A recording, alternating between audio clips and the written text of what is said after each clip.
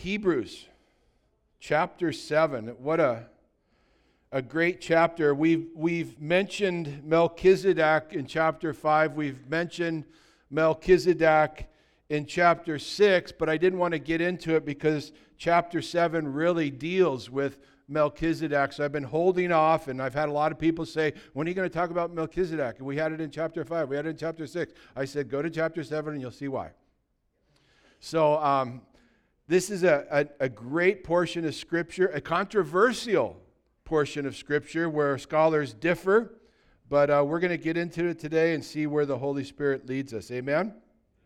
So let's look at, we're going to be doing Hebrews chapter 7, but you know what? Let's back it up to the end of chapter 6. Go back to verse 19. Chapter 6, verse 19. It says this, which hope we have as an anchor of the soul, speaking of Jesus Christ, both sure, that's a guarantee, and steadfast, which entereth into that within the veil, whether the forerunner is for us entered, even Jesus, made a high priest forever after the order of Melchizedek. For this Melchizedek, king of Salem, priest of the Most High God, who met Abraham returning from the slaughter of the kings and blessed him, to whom also Abraham gave a 10th part of all, first being by interpretation king of righteousness, and after that also king of Salem, which is king of peace, without father, without mother, without descent or genealogy, having neither beginning of days nor end of life, but made like unto the Son of God, abideth a priest continually. Now consider how great this man was, unto whom even the patriarch Abraham gave a 10th of his spoils. Father, we thank you for this portion of Scripture, and we ask that you would open our eyes to your word, Lord God. Minister to our hearts, Lord. We want to be more like you. We ask this in Jesus' name. Amen. I've entitled the message, A Superior Priesthood. A Superior Priesthood. We see that Jesus Christ is our great high priest.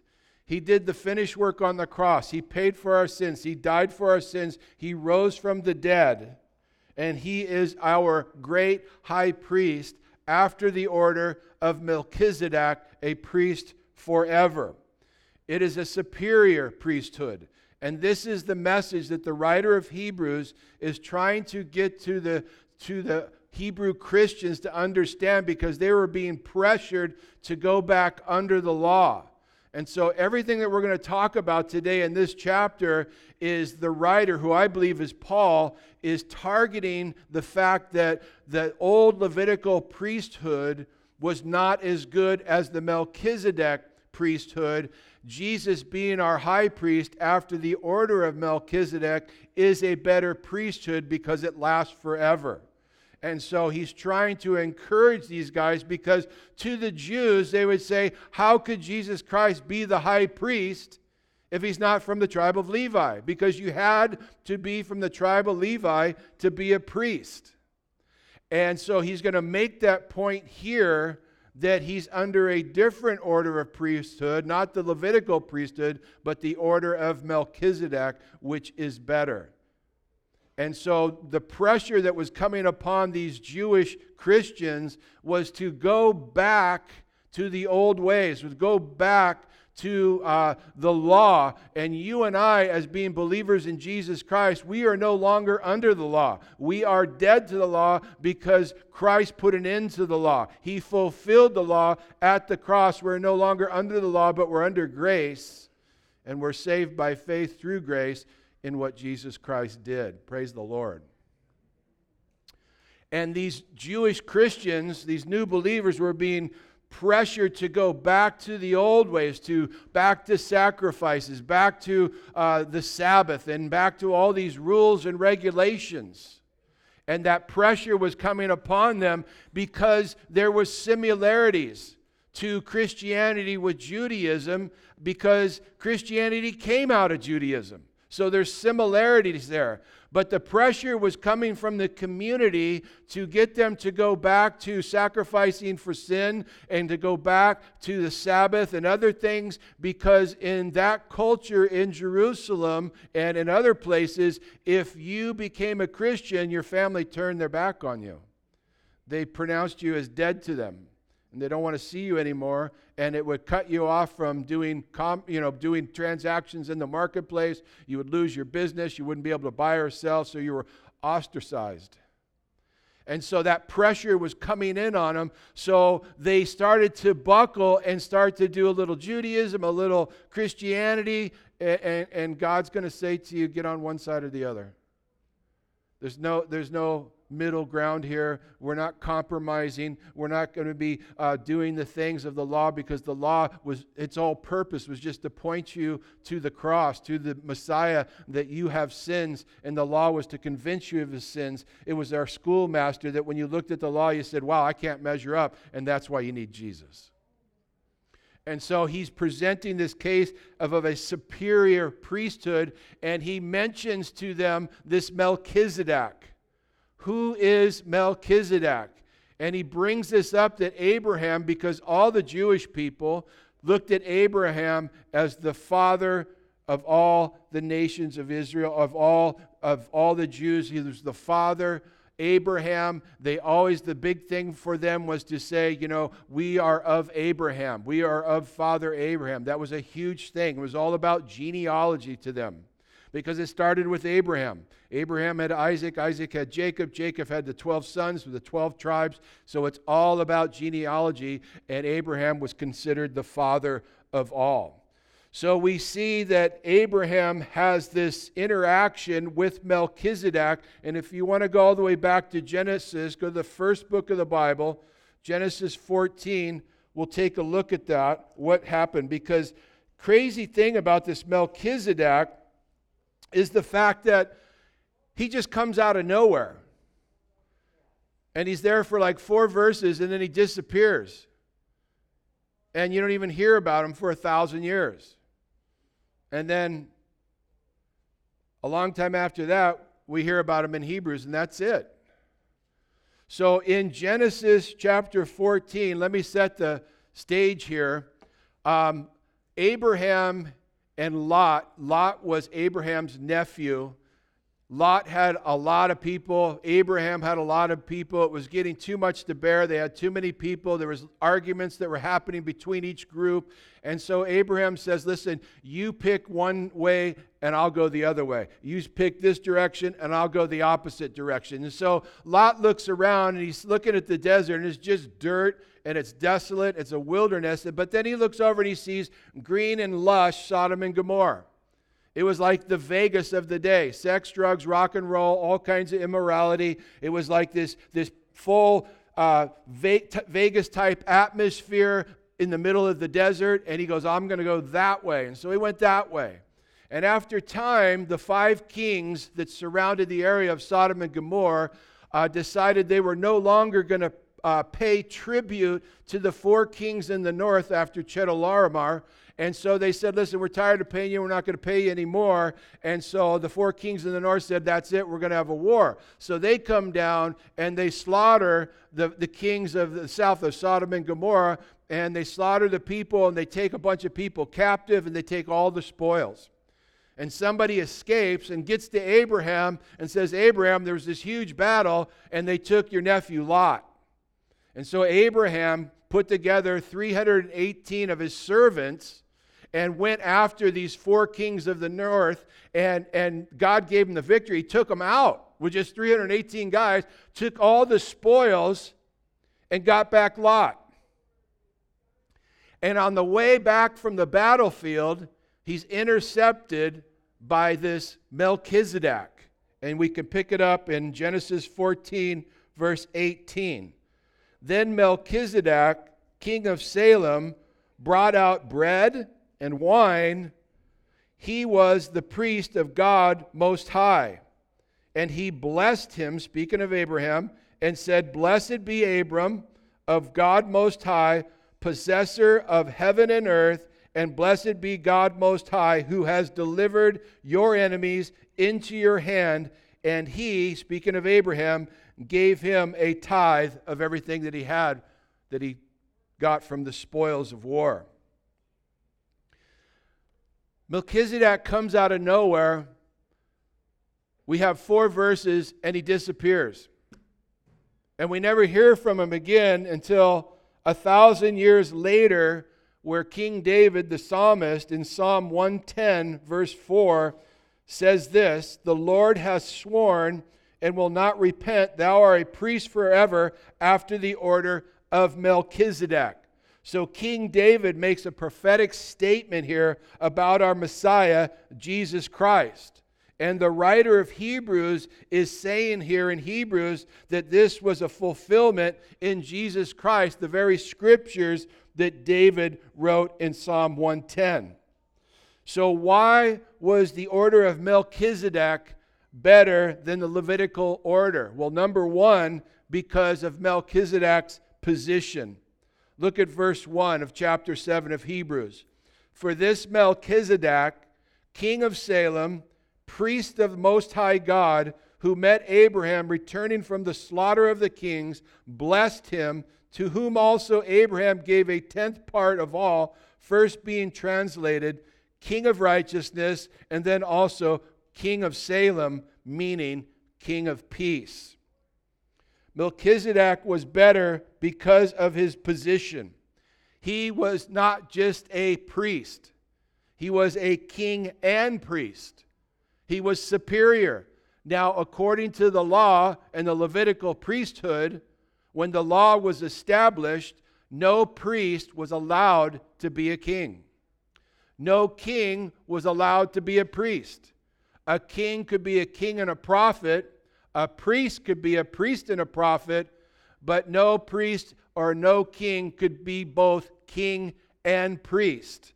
So that's what makes Melchizedek better. He held a position some 400 or 500 years before the law had even come about. And Abraham recognized him as being superior and paid tribute to him and tithed to him 1/10 of all of his spoils. So the question is who is Melchizedek? That's the question that's been in controversy for centuries between good scholars. And there's 2 main ideas of who Melchizedek is. And one is that he is a type of Jesus Christ, that he is not Jesus Christ, but a type. And the other one is that this is an actual appearance, a Christophany of an appearance of our Lord Jesus Christ in the Old Testament. Which is it? Well, good scholars differ. Those who believe that Melchizedek is a type, if you know about typology, it just means that it is a reflection of someone that we're speaking of. For an example, when Abraham took Isaac up Mount Moriah to offer him to the Lord, and Isaac was carrying the wood, and they had the torch, and they were headed up the mountain, and God wanted to see the obedience of Abraham to do this very thing, though he wasn't going to let him do it. But we saw that Abraham then became a type of the Father. Isaac became a type of Jesus Christ. The wood on Isaac's back became a type of the cross as they went up the very same place where our Lord would be crucified years and years later. So a type. My personal opinion, and you may disagree, and if you disagree, that you're in good company because there's good scholars that are on both sides. My personal opinion is that this is a Christophany, that is an appearance of Jesus Christ. You may not agree with me. You may think it's a typology. I believe it's a Christophany. That's my opinion. But whether you believe it's a type of Christ or it's actually Jesus Christ, it doesn't matter, because the point that the writer is trying to make here is that the priesthood after Melchizedek is superior to the Levitical priesthood. That's the point that he's trying to make here. And I believe that this is Jesus because Jesus does appear in the Old Testament. And we see that in Joshua, he appears. I believe we see it in Daniel. I see it in Abraham, with Abraham in Genesis 17 and 18. And so I believe that this is an appearance of Jesus Christ. And because if you look at the name Melchizedek, it's really a title. Melch means king. Izedek means righteousness. Melchizedek, king of righteousness. Who's our king of righteousness? Jesus Christ. Who's the king of peace? Jesus. Wonderful counselor, Prince of Peace. In John 8:56, when Jesus is talking to the religious leaders, he's having an argument. They're saying that he's demonic and he's half Samaritan, and they get in this argument and stuff. And they're saying like we're the father of Abraham, we're Abraham's descendants. And he's like saying, if you were, you would have known me and loved me. And they're arguing about their genealogy. And Jesus says this in John 8:56, your father Abraham rejoiced to see my day and saw it and was glad. I think he was making a reference to this very time on the battlefield. That's my personal opinion. Your father Abraham rejoiced to see my day and saw it and was glad. And then the religious leaders said to Jesus, well, how can that be? You're not even 50 and you say you saw Abraham. And he says, before Abraham was, I am. Another thing I want you to look at for that reason is to check out these qualities that Melchizedek had. Look at verse 3. It says, Melchizedek was without father, without mother, without genealogy, having neither beginning of days nor end of life, but made like the Son of God, remains a priest continually. So his position didn't depend on a genealogy like the Levitical priesthood. In order to be a priest, you had to be born into the tribe of Levi. You were born into the priesthood. You weren't called into it like Melchizedek. You had to be a Levite. You had to have Levi genes.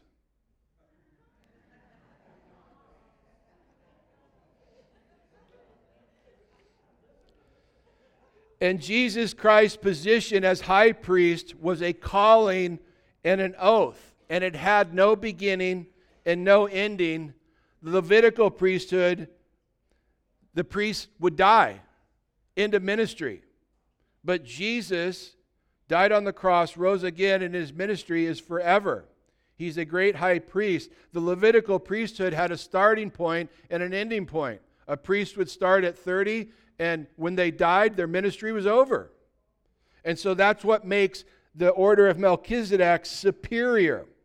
Now, as we look at verses 4 through 10, we're also going to see the preeminence of Melchizedek over Abraham and over the Levites. Look at verse 4. Now, consider how great this man was, speaking of Melchizedek, to whom even the patriarch Abraham gave a tenth of the spoils, and indeed those who are of the sons of Levi, who received the priesthood, have a commandment to receive tithes from the people according to the law that is from their brethren, though they have come from the loins of Abraham.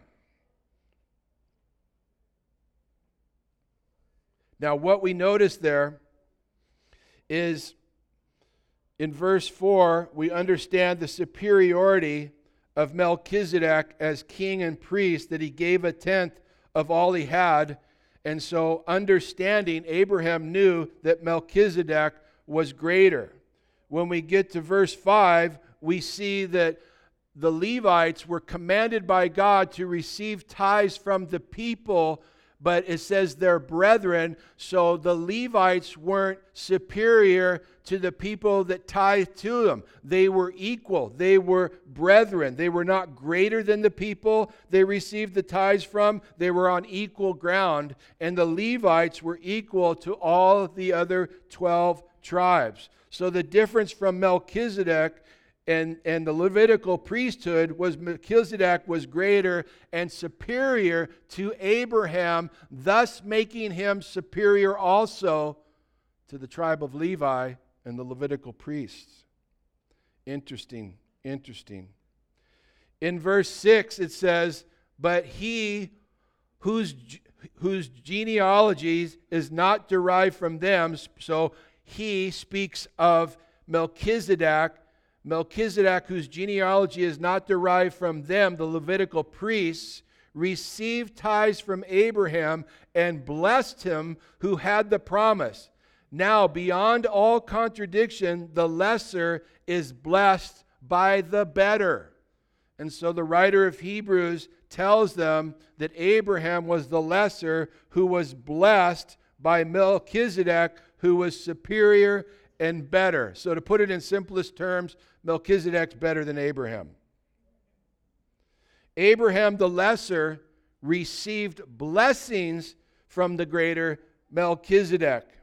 And in verse 8, we're going to see that the writer, like a good lawyer, starts to bring his point to silence the skeptics. He's putting that final nail in to really bring this home and rock their world with this particular truth. Look at verse 8. Here mortal men receive tithes, but there he receives them, of whom it is witnessed that he lives. Even Levi, who receives tithes, paid tithes through Abraham, so to speak, for he was still in the loins of his father when Melchizedek met him. And so here he speaks of the Levitical system, there speaks before. He shows that Melchizedek's preeminence over them, not only to Abraham, but to the Levitical priesthood. Because he's saying in God's eyes, the Levitical priesthood was present when Abraham paid tithes to Melchizedek because they were in the loins of Melchizedek. And you said, well, wait a minute, they weren't even born yet. So how can that be? And I'll use another version to make it very clear to you. In a different version, it says, for although Levi wasn't born yet, the seed from which he came was in Abraham's body when Melchizedek collected tithes from him. So in God's eyes, the Levitical priesthood was present when Abraham paid tithes because the tribe of Levi was in the loins of Abraham. Does that make sense? Okay. So we see a lot of talk about tithing and a tenth and all these things, and we see it mentioned 6 times. What is tithing? Tithing means tenth. Tithing means giving 10%. God commanded his people to give 10% of what they earn. So if you made $100, then 10 would be the Lord's. And so like when someone says to me, I'll pay you $100, all I hear is I get 90 because I know 10 is the Lord. Now that's hard for some people who say, well, listen, I worked hard for that money. That's my money. That's the problem. When you give, it shows who's superior in your life. When you don't give, it shows that Jesus is not superior in your life. And Jesus gives us a pretty fair shake. Lord, I need to borrow $100. I'll pay you back this week. He says, that's okay, just give me 10. That's a pretty good deal. But you might say, listen, I only made $300 this week and I'm living at home. I can't afford the tithe. I go, listen, that's only $30. You pay more for dinner. It's a pretty good deal. God's fair. And what you got to remember is God says if you give sparingly, you will reap sparingly. If you give abundantly, you'll reap abundantly. God loves a cheerful giver. He says, listen, if you're not going to be cheerful and this upsets you to talk about this kind of stuff, he'll just say, keep it. Just keep it. God loves a cheerful giver. And he calls us to give. And you can't outgive God. Bottom line, he challenges us in that respect. Check this out. Malachi 3, verse 8. Will a man rob God? Yet you've robbed me. But you say, in what way have I robbed you? He says, in tithes and offerings. What's tithes and offerings? A tithe is 10%. An offering is above and beyond a tithe, okay? He says, you've robbed me in tithes and offerings. Listen to what God says. You are cursed with a curse, for you have robbed me, even this whole nation. Bring all the tithes into the storehouse, that there may be food in my house, and try me now in this, says the Lord of hosts, if I will not open for you the windows of heaven and pour out for you such a blessing that you will not have room enough to receive it. Wow. God said that? And sometimes I hear people say, well, if God gave it to me, then I'd give. Listen, if you're not faithful when you have little, you won't be faithful when you have a lot. When someone tells me, if I had more, if God just gave me more, then I'd give. I said, well, maybe the reason God's not giving it to you is because God can't give through you. And then I talk to people who say, well, you know what, that's the law. Giving a tenth is under the law. And God tells us in 2 Corinthians chapter 9 that, let us all give what we purpose in our hearts. And that tithing doesn't appear in the New Testament pertaining to the church. And that's true. You don't hear anywhere where it says that, the church give a tenth every week, but the implication of giving is still there, and it is understood, though it doesn't say tithe. And then people will use that verse saying, we give however we purpose in our heart. I feel like giving $1. That's all I want to give. And you know what? That's between you and God. That's between you and God. But you cannot use those verses to say that the church body doesn't have to give if they don't want to. God asks us to give, to trust Him, to further the mission while we're here. And when those people say, well, tithe doesn't appear in the New Testament and we are only to give according to however we feel like giving, and they use 2 Corinthians 9 to present their case, you need to understand something. They're taking 2 Corinthians 9 out of context of what Paul is saying. Paul wasn't even talking about weekly giving. Paul was talking about a love offering for the church in Jerusalem. For the first church, the church in Jerusalem was hurting financially, and Paul said, I want to take up a love offering from the Gentile church to show our love for the original church that started in Jerusalem and bless them because they're suffering financially. And so what Paul did was he went to Corinth and he told them first, we want to get up a love offering. This was not to interfere with their weekly giving. He said this was going to be something above and beyond your weekly giving. Tithing is your weekly thing. An offering is something above and beyond your giving to the church. You want to help a missions. You want to help a radio ministry or someone in the neighborhood or something like that. And so Paul was saying this shouldn't interfere with your weekly giving. This is a love offering, and that love offering is to help this church. But what happened was that he said, when Paul told the church that was in Macedonia and Achaia that they were going to do a love offering, and the Corinthians were really excited about giving to that, all the other churches in the area of Macedonia and Achaia said, listen, we're on board. What, Corinth's on board? We're on board. And he says, I boasted about you in your saying that you were on board to give, but now it's been a year later and you still haven't done it. And so we're coming through, and I want you to collect that love offering for Jerusalem before we get there so you don't embarrass us when we get there, and that because you didn't give and you didn't have it ready and make us ashamed because we boasted about you to the church at large. And you yourself will be ashamed because everybody will know that you didn't keep your word. That's what 2 Corinthians 9 is all about. And he says this in verse 6. 2 Corinthians 9:6, he says, but this I say, who gives sparingly will also reap sparingly, and who sows bountifully will also reap bountifully. So let each one give as he purposes in his heart, not grudgingly or of necessity, for God loves a cheerful giver. And God is able to make all grace abound towards you, that you always have all sufficiently in all things, may have an abundance for every good work. So some people will say, well, we're not under the law. Tithing was the law, and we're not under the law. And you're right, we're not under the law.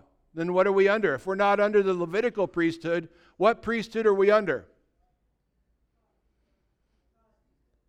Melchizedek. Jesus Christ is our high priest after the order of Melchizedek forever. Why? Because of the finished work on the cross, a superior priesthood.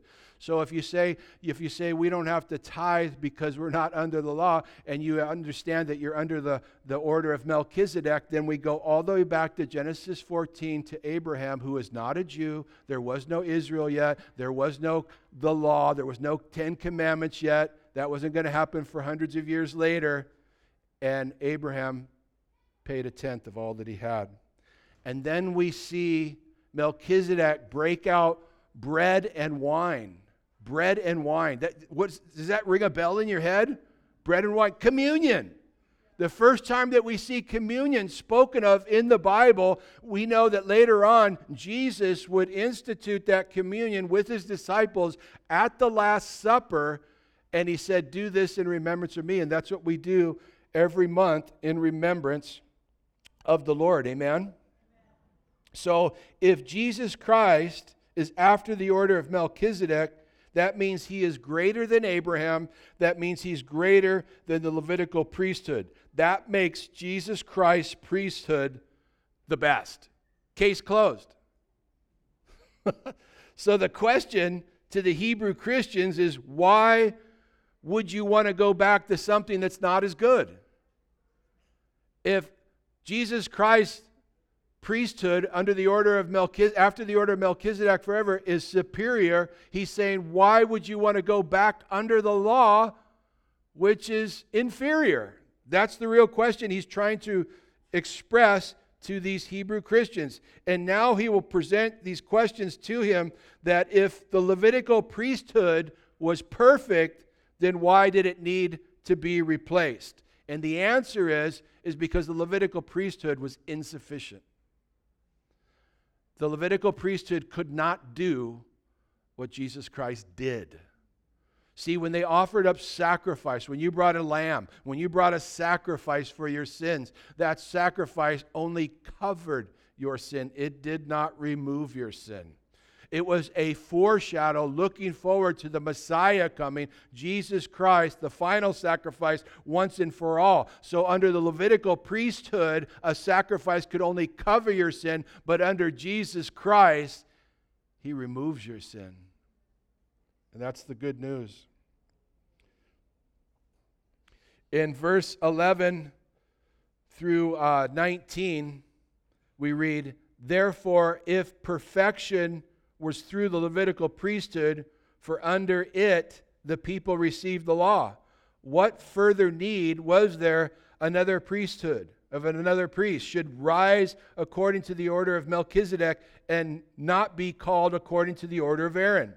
For the priesthood being changed of a necessity, there is also a change of the law.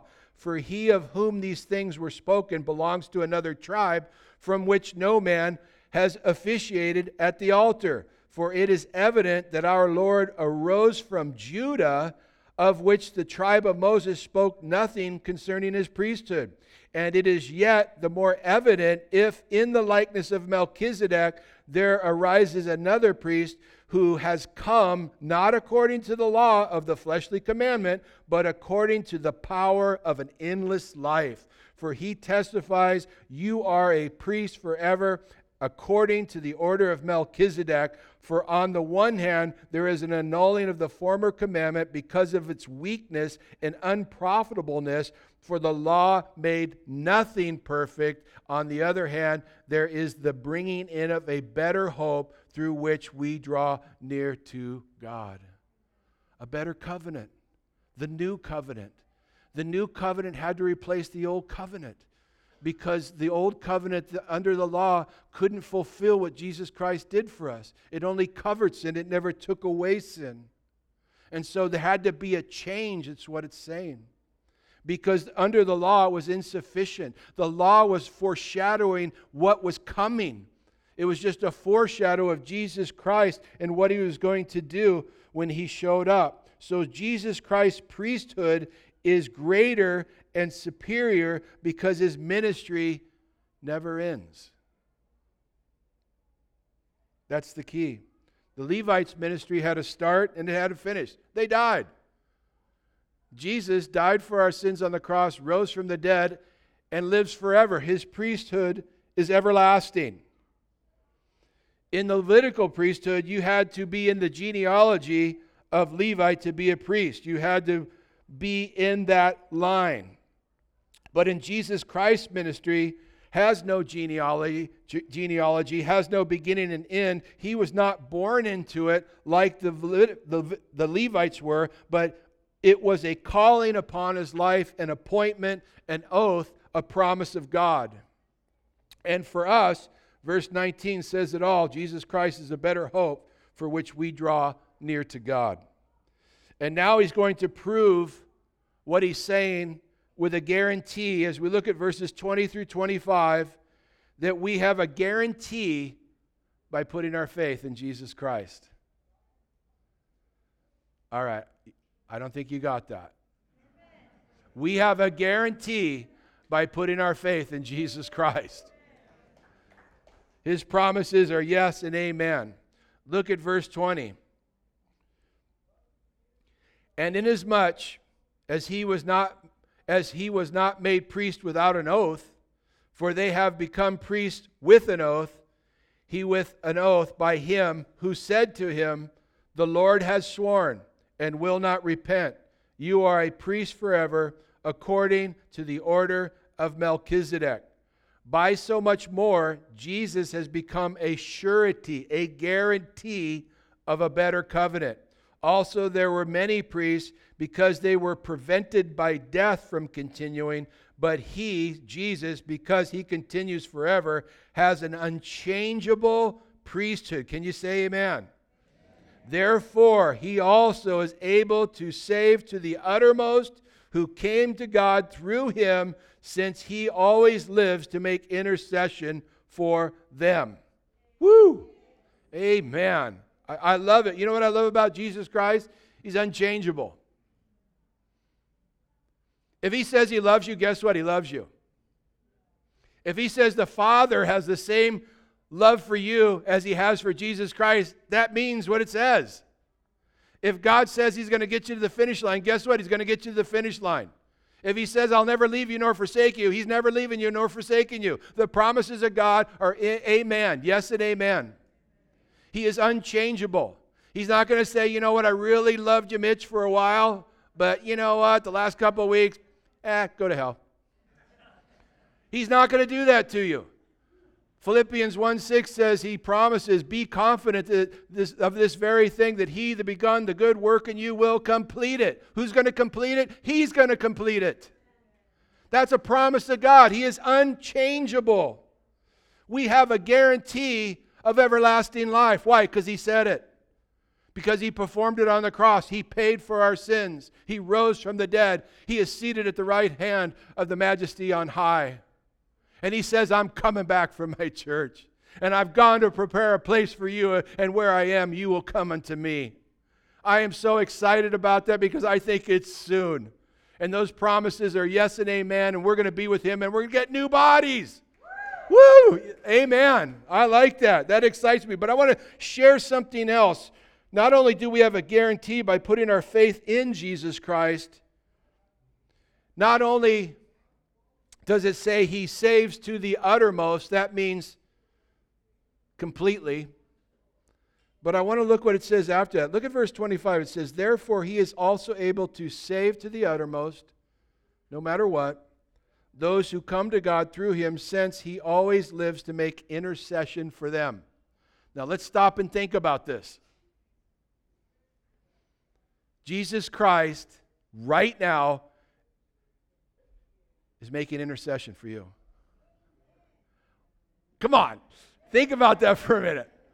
You know how wonderful it is when somebody comes up to you and they say, you know what, I've been praying for you. And you're like, wow, thank you. I mean, what a blessing when someone tells you they're praying for you. But when Jesus says, I'm praying for you. Okay, I thought you'd get a little more excited than that. When Jesus says, I'm praying for you, here's why that it's exciting. Because think about it. I got to bet his prayers get answered.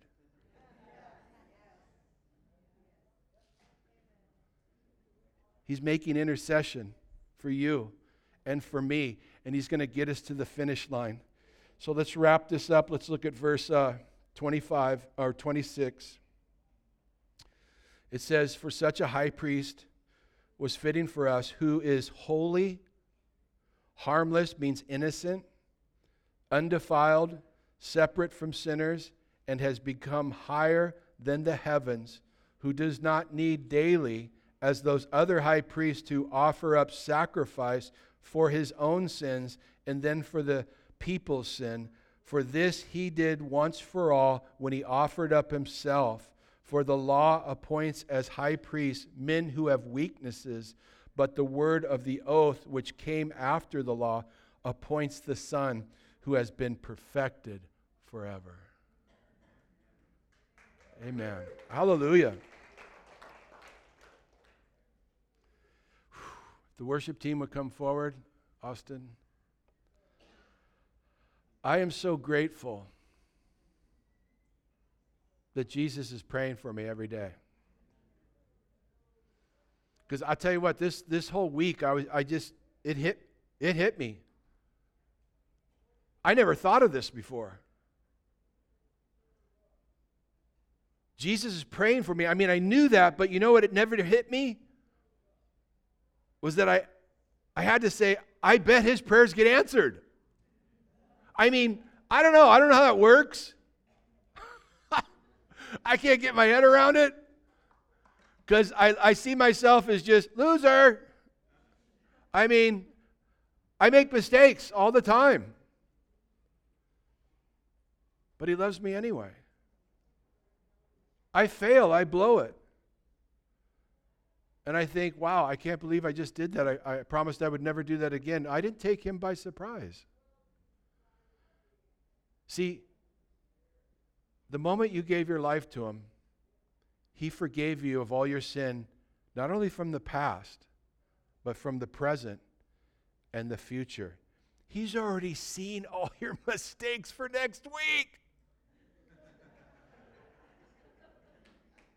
And he says, I love you anyway. Isn't that a great God? Let's pray. Amen. Father, we thank you and praise you for your promises. We thank you, man. You're praying for us right now. Interceding, Lord God, giving us strength, filling us with the Holy Spirit, Lord. We love you. And Lord, we just ask for strength for today, Lord God, and divine appointments, and that people around this time of year, as they think about Christmas, they would think about the reason for the season, Christ. Mas. I look at it as Christ Mas, more Jesus, Spanish. We need more of you, Lord. Lord, I know you're coming soon, and we know that time's running out. So would you put the urgency on everyone's heart here to get in the game, however they can, to just yield and allow you to work in them and through them? If you're here today and you don't know Jesus Christ as Lord and Savior, I think we just explained what he did. He died on the cross for you, paid for your sins, and all you got to do is put your faith and trust in him, our great high priest after the order of Melchizedek, which is forever. If that's you today and you've never given your life to the Lord, I want you to pray in your heart right now and say, Jesus, forgive me of my sins. I believe you died on the cross for me and rose again. I believe you're the way, the truth, and the life, and that no one comes to the Father except through you. And so I'm asking you right now, save me in Jesus' name. If you just prayed that in your heart, you're a child of God. Now go on and live in victory, knowing that our God, our Creator, our Lord and Savior is praying for you without ceasing. Amen? Amen. Please stand.